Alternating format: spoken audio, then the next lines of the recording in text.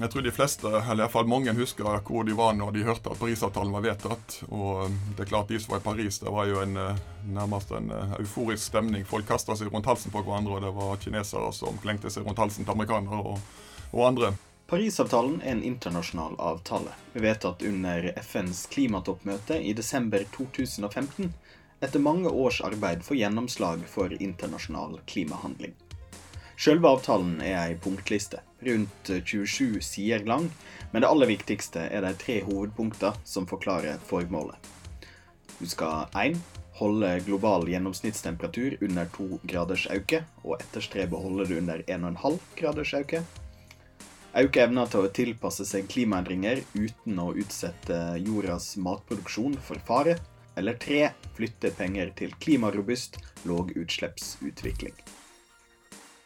Tore Furuvik, direktør ved Bjerknessenteret, som var i Paris i desember 2015, oppsummerer de siste 5 åras utvikling.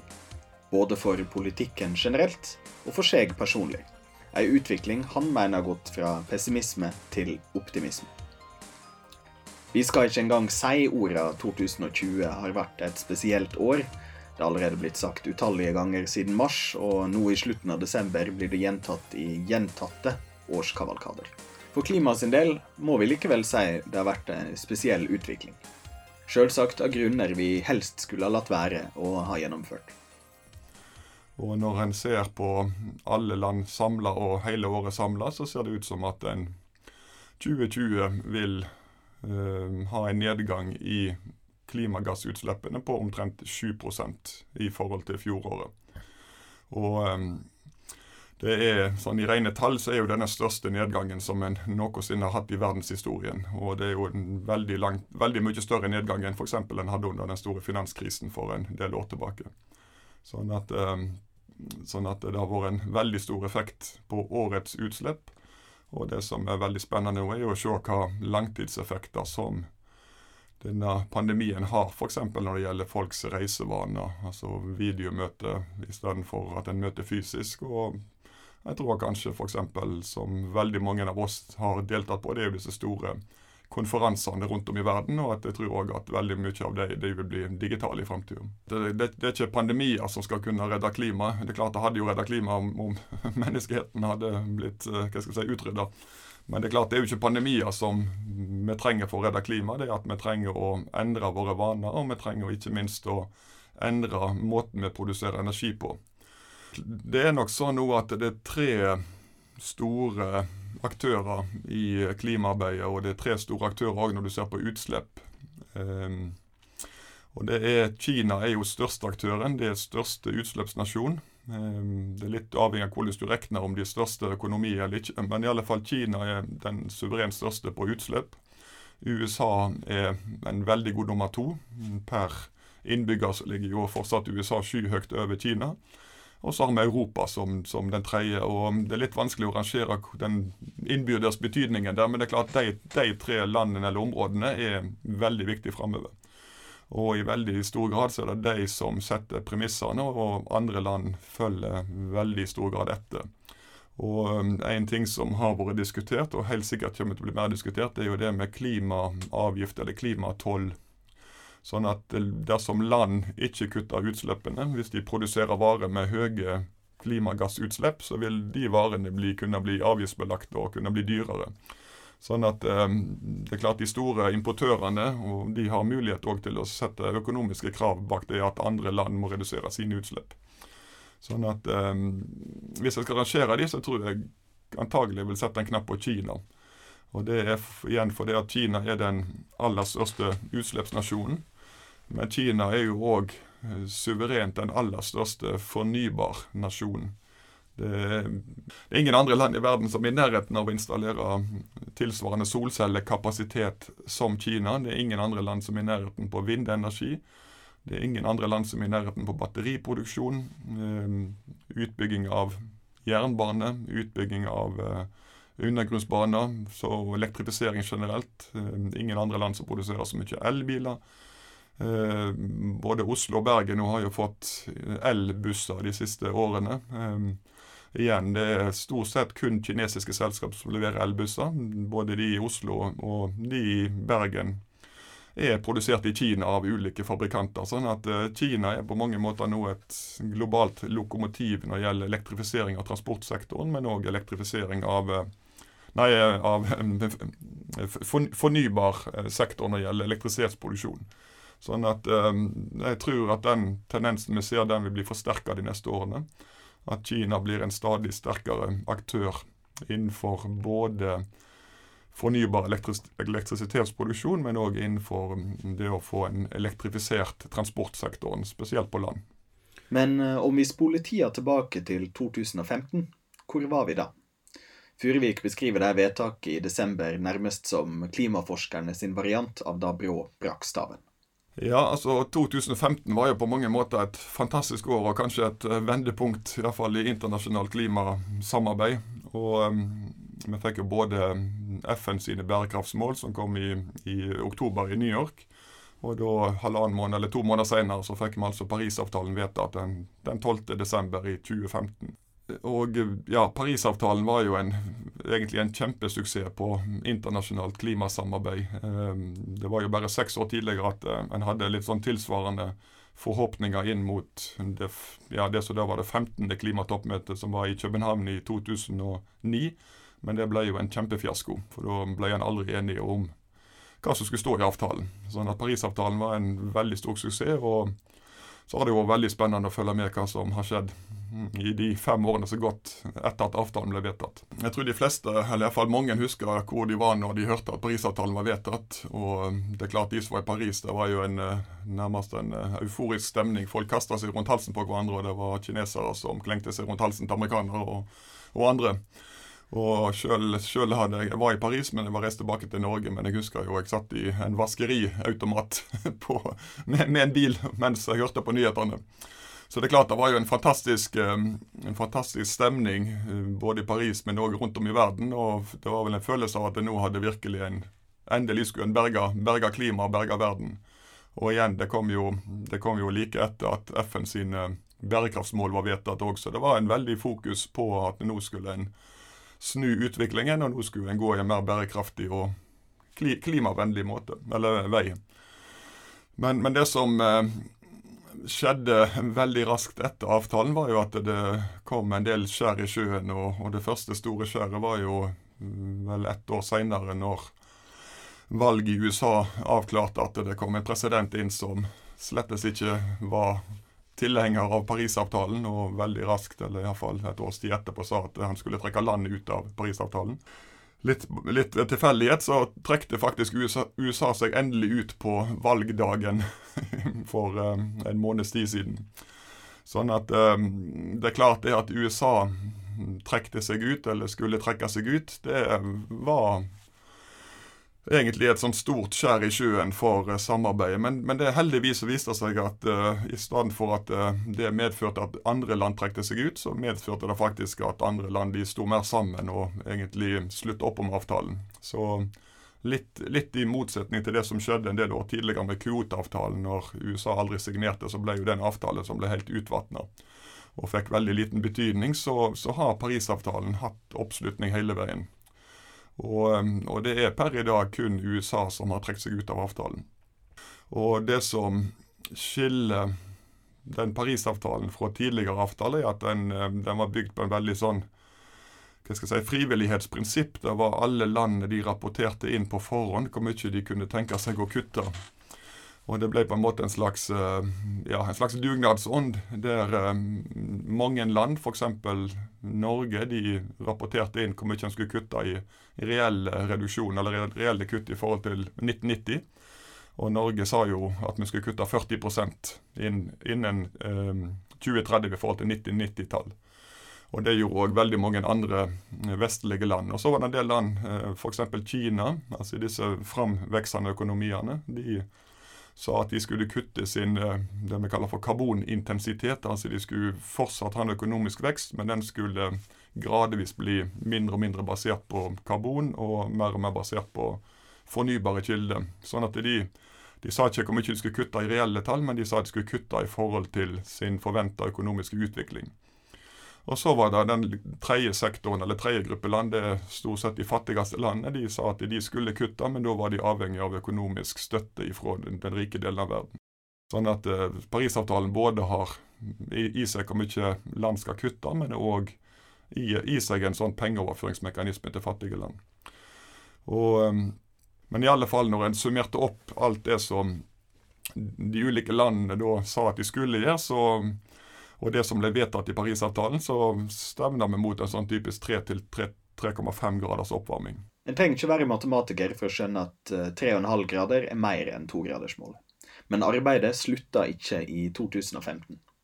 I avtalen ligger det at en hvert 5. år skal oppdatere målene for utslippskutt. Norge gjorde det tidligere til 50-55% for å følge EU. Danmark skal til dømes kutte 70%, og i slutten av desember oppdaterte Storbritannia sine mål til 68% kutt. Dette opptaket ble for øvrig gjort før Brexit-skjebnen ble endelig avgjort. Det at en stadig dytter på ambisjonene sine, er en av grunnene til at Furuvik etter hvert har blitt optimist. Sånn at bare i løpet av 5 år nå så har en på en måte gått ifra framtidsutsikter på 3-3,5 grad mot slutten av dette århundret til framtidsutsikter som ligger nærmere 2-gradersmålet. Sånn at dersom alle land klarer å oppfylle det som de har sagt er ambisjonene og det de skal gjøre, så er vi faktisk nå nok så nærme 2-gradersmålet. Og så er det jo det i Parisavtalen, en legger jo også vekt på å forsøke å få utslippene så lave at en klarer å komme ned mot 1,5 grad, og der er det fortsatt et godt stykke fram. Men det er ingen tvil om at vi ser en utvikling som går i rett retning. Og det som for så vidt også skjedde litt senere, var at EU begynte å slå sprekker, og Brexit kom, altså Storbritannia, som nå antagelig i løpet av bare noen dager melder seg ut av EU, var jo også en sånn frykt for at det skulle hindre klimaarbeidet innenfor Europa. Men igjen, heldigvis, EU er fortsatt veldig ambisiøst når det gjelder klima, og for så vidt også Storbritannia er veldig ambisiøst når det gjelder klima. Sånn at den frykten som jeg tror mange hadde, at du kan si den framveksten av populisme og nasjonalisme og mindre samarbeid på mange arenaer, at det skulle ødelegge for klimaavtalen, det har egentlig ikke slått til. Sånn at det er flere land som nå styrker sine klimamål. Og kanskje enda viktigere nå er at på FN sin generalforsamling nå i oktober så sa den kinesiske presidenten Xi Jinping, han sa at Kina skulle bli klimanøytrale innen 2060. Sånn at Kina også trapper opp klimaarbeidet. Og helt til slutt, den siste gledelige nyheten er jo at det blir et presidentskifte i USA, og den påtroppende presidenten, han er sterkt tilhenger av Parisavtalen, har sagt at USA skal komme med igjen. Har ambisjoner om at USA skal bli klimanøytral innen 2050, og den som forhandler Parisavtalen fra USAs side var jo John Kerry, som da var utenriksminister. Han blir også sett til å være USA sin klimakoordinator, klimaambassadør de neste årene. Sånn at det er mange ting som tyder på at USA igjen kommer tilbake i førersetet, eller i hvert fall blant de førende landene, og det er veldig stor grunn til å tro at det nå de neste årene så vil en se enda større opptrapping når det gjelder klimaarbeidet og klimareduksjon i verden. Og Norge sine utslipp er jo små i en global målestokk. Vi står vel for ca. 1 promille av de totale utslippene, så 50 millioner tonn versus 50 milliarder tonn cirka. Og så er det en veldig viktig ting, og det er at uansett om en tror på menneskeskapte klimaendringer eller ikke, så er det sånn nå at verden er på vei vekk fra fossile energikilder og over på fornybar. Og dersom Norge skulle være så dersom Norge ikke skal være og med på omstilling, hvis vi skal være de siste til å omstille oss, så vil det være veldig vanskelig å se for seg at det er Norge som skal sitte i førersetet når det gjelder å dele ut fremtidens arbeidsplasser. Og sammenlignet med Danmark for eksempel, så har jo de tatt opp det meste av det de har hatt av oljeressurser, sånn at det er litt urettferdig sammenligning selvsagt å si at Ørsted har snudd seg vekk fra olje og gass, mens det har ikke Equinor gjort. Men det er jo ingen tvil om at det at Danmark var tidlig ute med å satse på vind, og Ørsted som selskap var veldig tidlig ute til å gå vekk fra olje og gass. De heter jo Dansk olje og naturgass tidligere, men de skifter navn og skifter strategi. Og det at de var tidlig ute med å begynne med vindenergi, det er det som gjør at de nå er verdensledende på havvind. Sånn at det er i hvert fall ett eksempel på at omstilling kan lønne seg. Og dette skal vi gjøre samtidig som at Norge skal redusere utslippene med 55% innen 2030, og vi skal bli klimanøytrale innen 2050. Og det samme skjer jo også i hele Europa og i hele verden. Så hvem det er som skal kjøpe norsk olje og gass, hvis en ser 30 år fram i tid, det er jo et veldig stort spørsmålstegn. Men når de viktigste aktørene her uansett er USA, Kina og Europa i det store bildet, hva med Norge? Hvorfor skal våre utslipp telle med her? Og hvordan går det egentlig med våre planlagte utslippskutt? Hvis en ser på hva som har vært av reelle utslippskutt i Norge, så er det ingen tvil om at vi ligger veldig langt bak skjema. Siste statsbudsjett og de beregningene der, så kommer vi muligens halve veien til måls. Altså vi vil kanskje ha en 20-25%, kanskje 30% hvis vi er veldig optimistiske. Sånn som det ser ut i dag. Men det betyr ikke at ikke Norge har gjort mye på klima, og det er egentlig stor grunn til å applaudere en god del av den politikken som har vært ført i Norge. Og et viktig grep har jo vært den norske elbilpolitikken. Den har jo kostet ganske mye i reduserte avgifter, og for så vidt også til dels i subsidiene gjelder det med billigere parkeringsplasser og billigere bompenger og billigere ferger og så videre. Den har ikke bidratt sånn fryktelig mye til norske utslippskutt. Litt har den bidratt, men det som den har bidratt til i veldig større grad er at den har skapt et marked for elbiler. Så det at Norge har gått først i rekka der, har gjort at andre land har fulgt etter. Og det har ikke minst gjort at bilprodusentene har snudd seg rundt. Vi har jo fått Tesla som selvsagt har tjent veldig stort på den norske elbilpolitikken. Men vi har jo sett at veldig mange andre produsenter nå, de har begynt med elbiler, og de i stadig større grad så får de lengre rekkevidde, og de blir bedre biler, og de til dels konkurrerer mer og mer med Teslaen. Sånn at den norske elbilpolitikken har vært veldig viktig for å skape et marked, og for å få andre land til å gå etter, og for å få bilprodusentene til å lage de bilene som en ønsker. Og heldigvis nå så ser det ut som at en trenger ikke vente så veldig mange år, kanskje bare til 2022-2023, før det å produsere en elbil blir billigere enn å produsere en fossilbil.